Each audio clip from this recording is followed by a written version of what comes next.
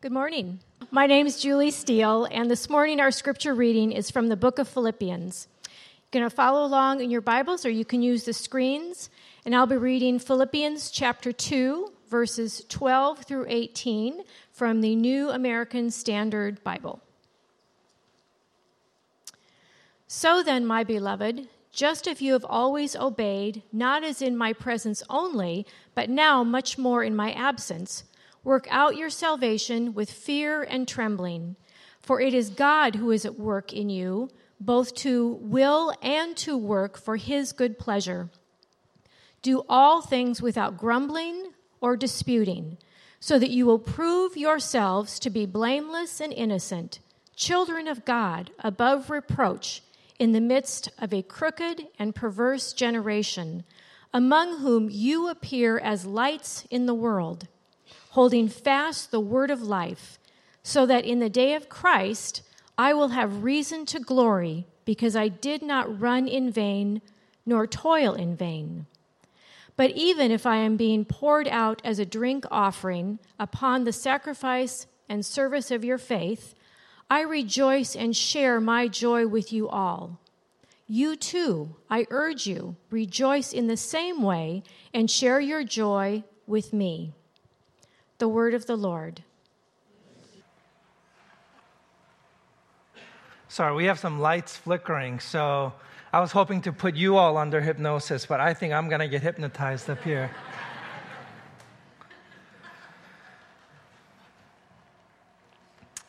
All right, good morning. My name is Peter. I am one of the pastors here, and I want to spend today and next week closing out our series in the book of Galatians. We've been calling it Completely Happy. Oh, excuse me. These lights.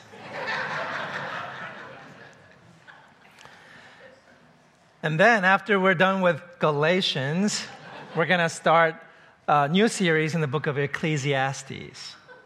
Okay? Today I want to talk about not grace in theory, which is wonderful and it's touching and it's inspiring.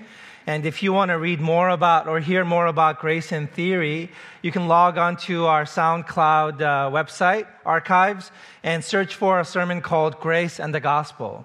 And that'll lay out sort of the theory and theology of grace as it's been passed on to us. But today, I want to talk about grace in practice. And grace in practice is a little bit murkier, it's messy, and sometimes we experience it as meaningless or powerless. And I want to suggest to you that it's not powerless at all. It's actually change that happens to us, and that can feel murky and messy because we are murky and messy. But grace is absolutely effective. And I want to suggest to you today that it is the foundation of anything that we would deem as worthy of thought. That grace is such a primary concept and need that it underlies anything that we would deem valuable. Today what I want to do is I want to tell you a few stories. And I also want to read to you a couple of stories I haven't read to you in a while. So we'll do that. And I want to start with a story that pertains to this picture back here. That's my car. Those are my ghetto homemade crossbars that carry my stand-up paddle boards, which you'll hear about in a second here. But I paid attention to grace this week. Just lots of gracious things happened. I bore witness to the power of grace in my life this week. For example, that car is parked in Seattle, near the corner of Pike Place and Bellevue. It's just a stone's throw. You can see First Covenant Church right there.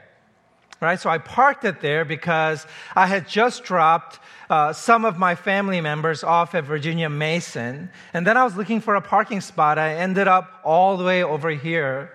And then I was completely in look for a parking spot mode. And I had Mia and my dog with me.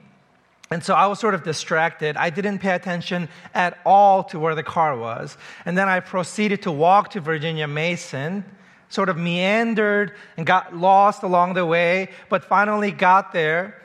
Susie and the other kids came out at 11:30 a.m. Then we started walking around looking for the car. We walked for over an hour, could not find the car. So then we walked back to Virginia Mason, and Susie and the girls, there's a little, every Friday they block off a street right next to Virginia Mason. They have food carts there. So they were hanging out there, and I said, I got this. I'll go look for the car. 5 minutes later, now it's 11:35, Bill O'Brien from our church. Do you know who Bill O'Brien is? He's the white guy that's always saying amen to my sermons. Love the guy because I need and love affirmation so much. So he just runs into me. He says, what are you doing? Why are you here walking around looking like that? I said, I'm just looking for my car. And he's like, are you okay? I'm fine. So he goes away. 10 minutes later, Bill comes back in a different part of the city, finds me still wandering around. He says, are you sure you're okay? And I said, what are you doing back here? He said, well, I needed quarters for the meter. I got quarters. And he said, hop in. I looked around. Okay, fine. I hopped in. We drove around for an hour and 10 minutes. Did not find my car. Now it's been 2 hours. Finally, Bill has a lunch thing. So he graciously, I forced him out of my life because it was ridiculous what I was subjecting him to. And he said, Peter, I can't just leave you. And I said, you have to. Go, save yourself. And so Bill goes to lunch, and there I am. I walk around for exactly 1 more hour, third hour, and I find the car. And it was by accident. It's just a ridiculous story, but here's the grace in this story. Not only did Bill show up, which was encouraging, and he helped me knock out sections of the city that I knew my car wasn't in, but I go back to Susie, not one single condemning, upset, or frustrated look from her. Not even a look. Not a single word of judgment. All I got from her was, are you okay? You must be so tired. That's what she said. I could not believe it, and I realized that summed up my marriage in a nutshell. And if you know Susie, this is true. This is what I get to walk home to. Okay, so before that, a week ago, another story here. We got invited to have pizza at somebody's house Sunday at 4 p.m. And I had the brilliant idea to paddle there and meet there.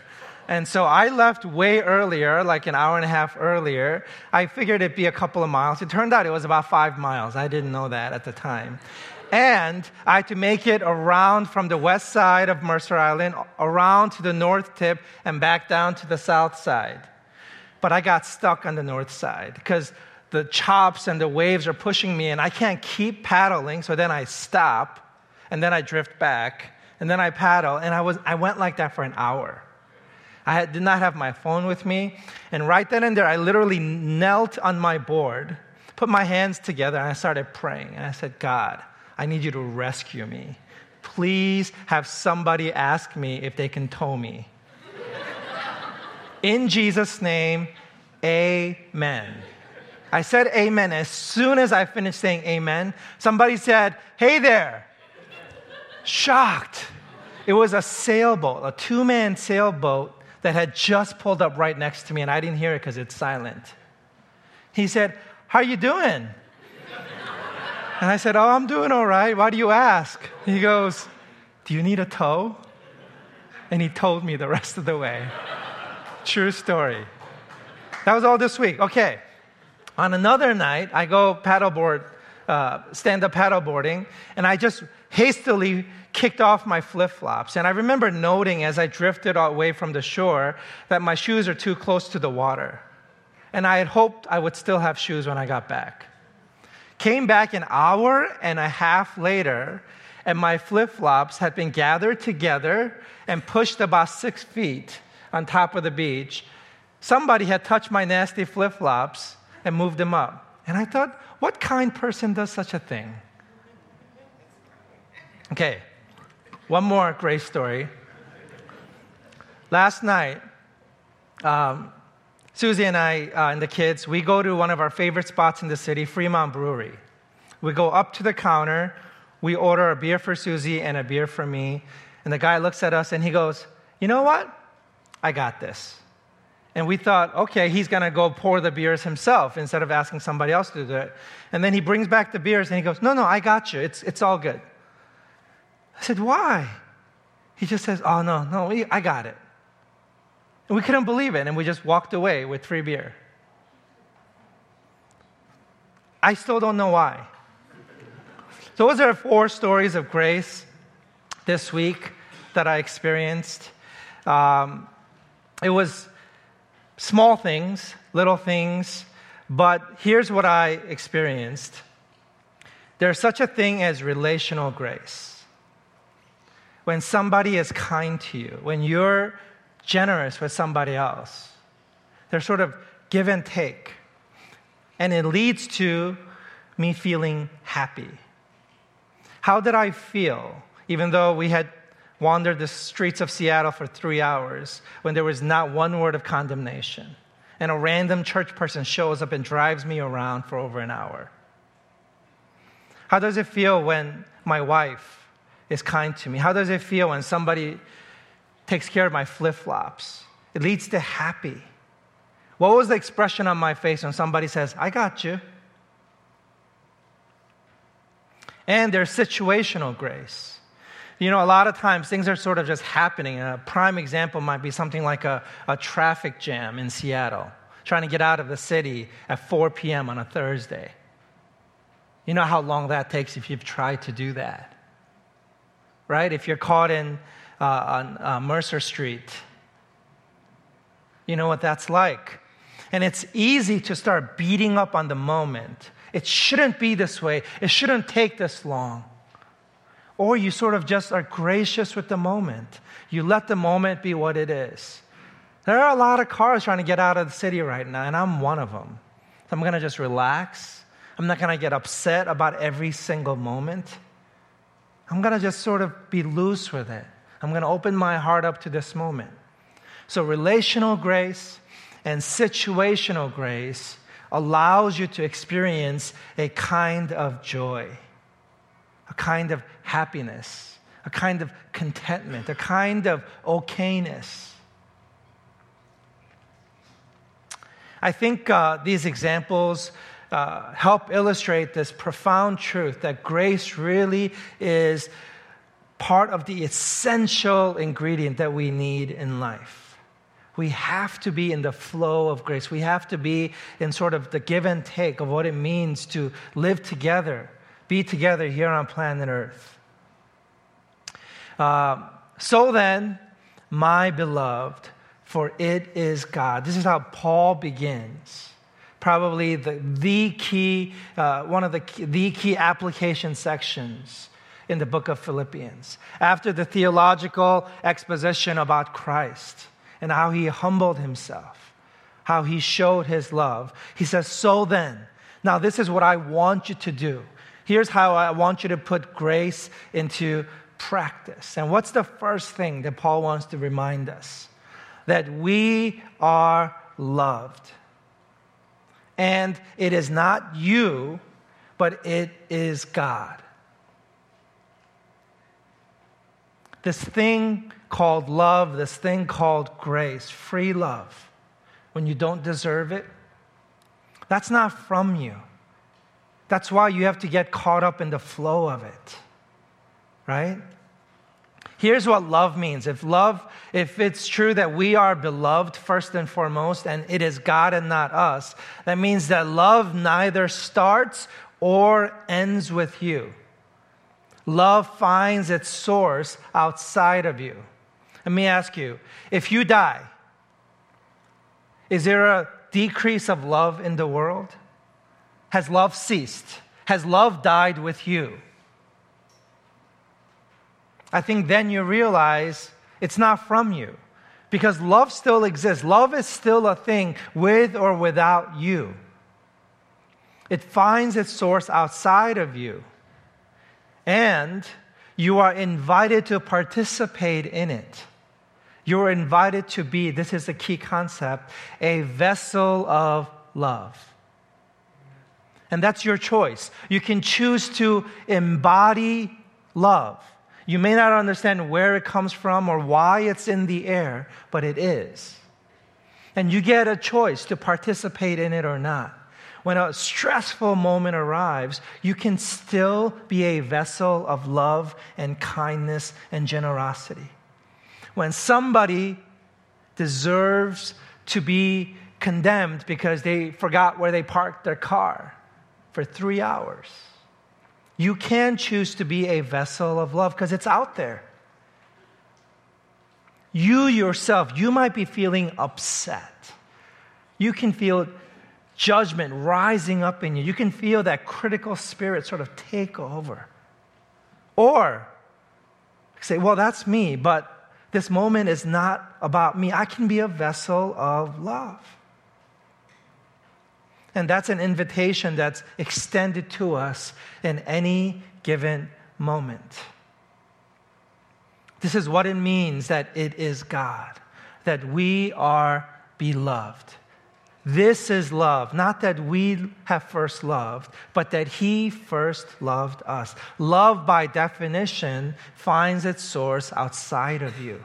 It is from God. In fact, the scriptures teach it is God. God is love. And He invites us to embody it. I want to read you a story that I think is really powerful. It's in a book called Grace in Practice by Paul. So actually, this is less of a story, more of an explanation. But it's describing this kind of one-way love. The one-way love of grace is the essence of any lasting transformation that takes place in human experience. You can find this out for yourself by taking a simple inventory of your own happiness or the moments of happiness you have had.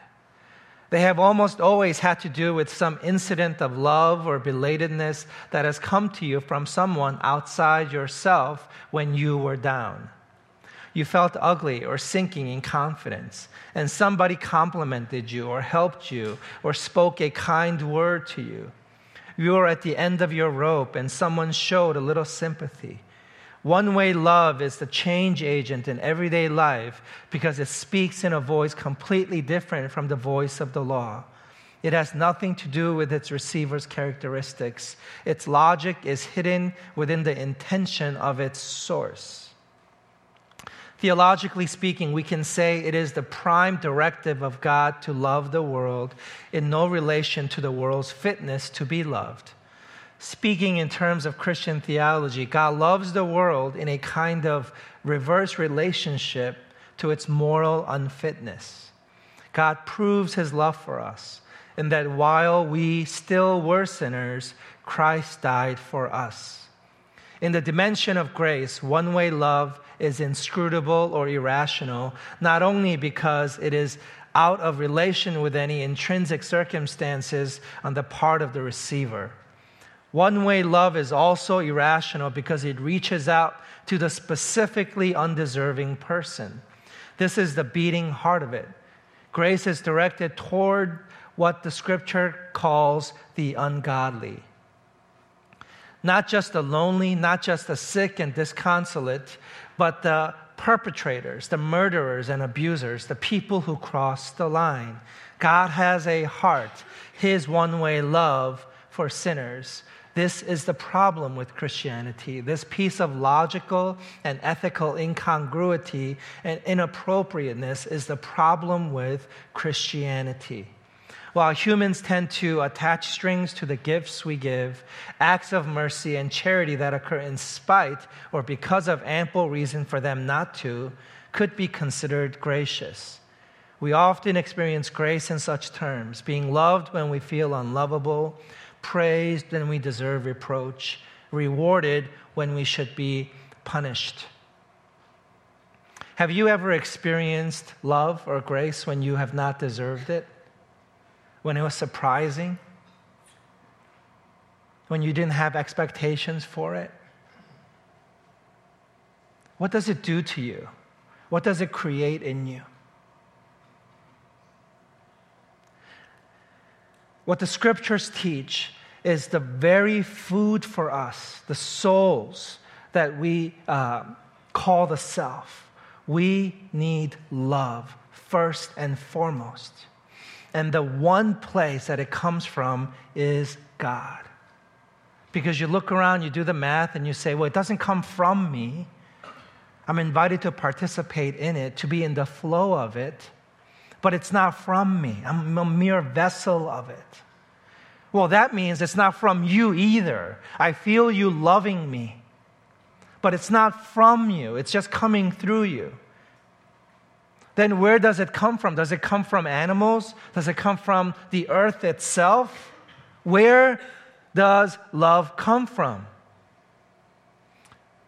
And you have to answer that question whether you believe in God or not. But the scriptures teach it's from God, that God is love. Turn on the radio, listen to the songs. What are they singing about? They're singing about love. Pick up a book. What are they writing about? They're writing about love. Watch movies. What are you watching? Stories of love. Love is the food that makes the world go round. But love isn't from us. That means in the end, it is from God. So this is one way I might say it. In the end, God is love is the only story that is ever being told.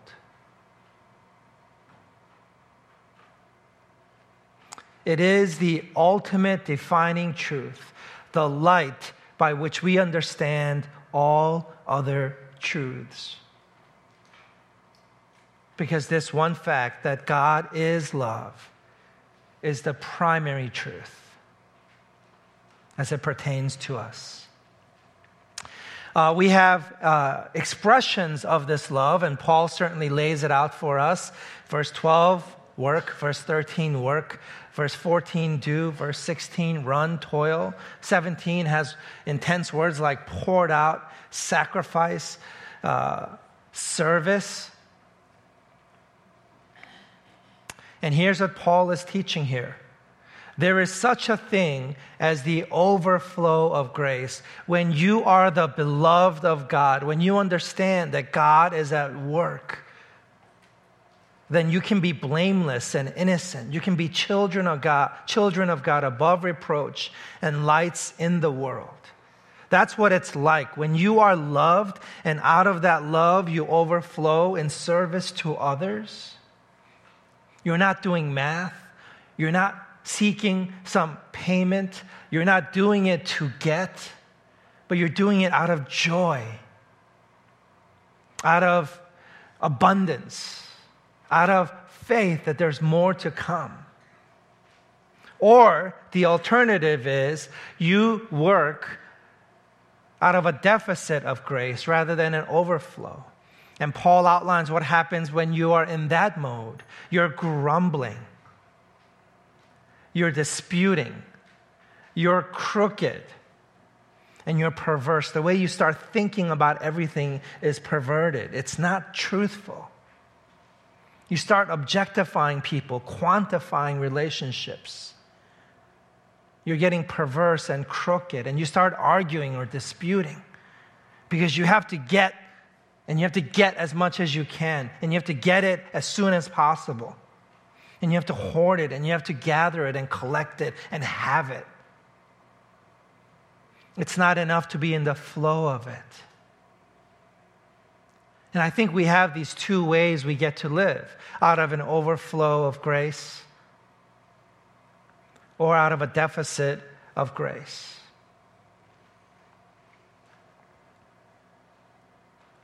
Paul says it this way, I will have reason to glory because I did not run in vain nor toil in vain, but even if I am being poured out as a drink offering upon the sacrifice and service of your faith, I rejoice and share my joy with you all. You too, I urge you, rejoice in the same way and share your joy with me. You know, Paul is not living the easy life, but he understands himself to be the beloved of God. He understands that Christ died for him. Christ has a call on his life. And so all that he does, even though it feels like sacrifice, there's a kind of joy and contentment that he speaks of, and it comes through. There's a kind of humility, a sense that his life is not his to hold on to and sort of do the math on all the time. But he's sort of letting go. There's a kind of detachment. His identity is well differentiated from his work. And so he's able to participate in the flow of grace. And the end product is his joy. He's happy. He's content. I want to offer up 2 application points for you, because I think grace in practice is very tricky. And the first one is to confess your sin. If you come to any situation where grace might help, just ask the question, what can I confess? What can I take responsibility for? What sin, my sin, can I confess? The opposite of grace is when you're confessing the other person's sin. But what allows grace to enter the room is when you confess yours. 2 really powerful words in the English language. I'm sorry. When you're in the midst of tension, say the words, I'm sorry, and then follow by something very specific. Name what you've done wrong. Name what you should have done, what you should have thought, what you should have said, what you shouldn't have said. Just name it. It's hard, but as soon as you say it, you feel the relief in relational tension. And then grace comes out because you confess your sin in faith, that there's going to be grace. And then what do? Oh no, that's okay. Now they're able to participate in the flow of grace too. Do things like make amends, bring peace offerings. Do something. Change your behavior. Make a promise. The alternative to saying, I'm sorry, is to live in the tension. It's to start grumbling and disputing and becoming crooked, which is adding more sin, and becoming perverse, which is maintaining an askewed view. Or you say, I'm sorry. So that's application point number 1. It's really simple. How does grace work? It starts with you confessing your sin. Application 2, make way for specialists. I think the church is really good at being generalists. But I want our church to be an open source church. And what that means is when we are going through painful, complicated situations in which we need a lot of grace, we don't necessarily look to the whole church for that, but we open ourselves up to specialists. So if you're a parent and your child is showing some symptoms of sickness, do you say, well, I am the lover in this child's life, so I'm going to do it? No, you don't do that. You say, let's call a doctor. The way you love a specifically needy child is by calling in specialists. You're an open source leader. You know that your child needs love, but how and the specific kind of love your child needs, you start asking questions and opening up to other sources beyond yourself. That's the way you let grace enter the room. And so if you have marriage problems, you go seek a specialist, right? If you're struggling with specific sins, you go seek specialists. The church doesn't have to be the end-all, be-all, one-stop shop for how grace gets conveyed into your life.